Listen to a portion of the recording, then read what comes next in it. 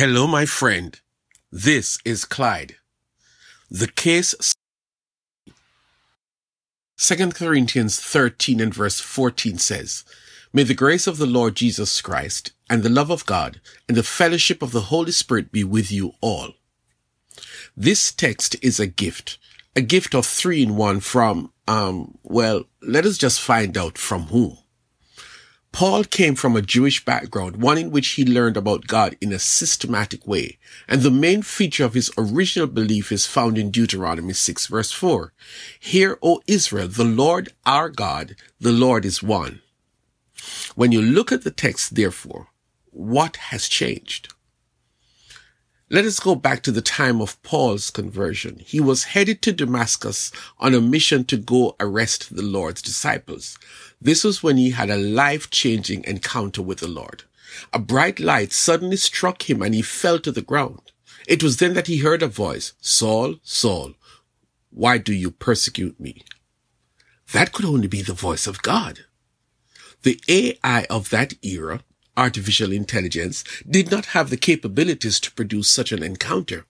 This devout religious man responded based on his knowledge of the supernatural. "Who are you, Lord?"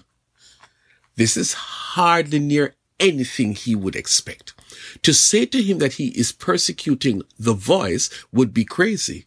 He knows that he has been persecuting the disciples of Jesus, and so what is going on? Listen to what the Lord, the one God, said to him. "I am Jesus whom you are persecuting." Now this is weird. Saul was persecuting Jesus' disciples because they were in error in serving Jesus, because the Lord our God is one God. But now he is hearing Jesus speaking that what you are doing is persecuting me. If I'm persecuting some people who are his followers, and now I'm hearing him speaking to me from heaven saying I'm persecuting him, then I wonder if he is God. Jesus told him to go into Damascus where he would be told of his new assignment.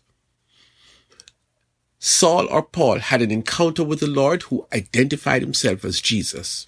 He soon learned that Jesus redeemed by grace and he sustains us by that grace. Grace is Jesus' specialty. Later in his ministry, Paul learned that Jesus was the Son of God and that he was eternal.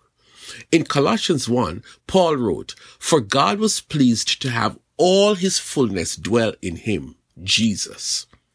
He also declared that all things were created and made through him and for him. So, Paul is pronouncing grace that comes from God the Son, the Lord Jesus Christ. Receive the grace of our Lord Jesus Christ. Then he talked about the love of God. This he learned really well. Paul found out that Jesus came into the world because of the love of God, the Father. He learned that Jesus was on a mission to redeem humans from their sins. So what did he have to say about this? Oh, he had lots to say. Go in Romans 5 and verse 8, for example, where he says, "But God demonstrates his own love for us in this, while we were still sinners, Christ died for us." In other words, God the Father loves us so much that he sent God the Son, who we know as Jesus Christ, to die for us. In dying for us, he repaired broken relationships between God and humans. But this man Paul grew to understand the love of God in a deeper sense. It is one thing for God to love us and send his Son to die for us, but what next? Paul would have been happy to hear that question, because 3 chapters later in Romans 8, he was gushing about the love of God the Father. In Romans 8, he spoke of this love in superlatives. "For I am persuaded that neither death nor life, nor angels, nor principalities, nor powers, nor things present, nor things to come, nor height, nor depth, nor any other created thing shall be able to separate us from the love of God, which is in Christ Jesus our Lord." He knows about the love of God, and so he wrote this text from a place of knowledge and experience. Receive and celebrate the love of God. The final portion of this text speaks about the fellowship of the Holy Spirit. So far, he has talked about God the Son, God the Father, and now he is talking about the Holy Spirit. Who is the Holy Spirit? In 1 Corinthians 6 and verse 19, Paul writes, "Do you not know that your bodies are temples of the Holy Spirit who is in you, whom you have received from God? You are not your own." Oh, now he has me confused. This Holy Spirit is living in me? How? Let us go to Romans 8 to find the answer. He speaks extensively about the relationship between the Holy Spirit and the believer. He states that the Holy Spirit is life-giving, and more than that, the Holy Spirit actively speaks to the transformation that you have experienced. You have been rescued from being a slave, and now you are the child of God. That is not an ordinary status, because the Holy Spirit teaches you that as a child of God, you have been elevated to becoming an heir with Jesus Christ. Finally, in Ephesians 4 verse 3, Paul warns you not to grieve the Holy Spirit, which you can dampen the fellowship with him. Instead, he says that you are to make full use of the Holy Spirit. He says that you should be filled all the time with the Holy Spirit. That is like giving the Holy Spirit full control of your life. Isn't that awesome?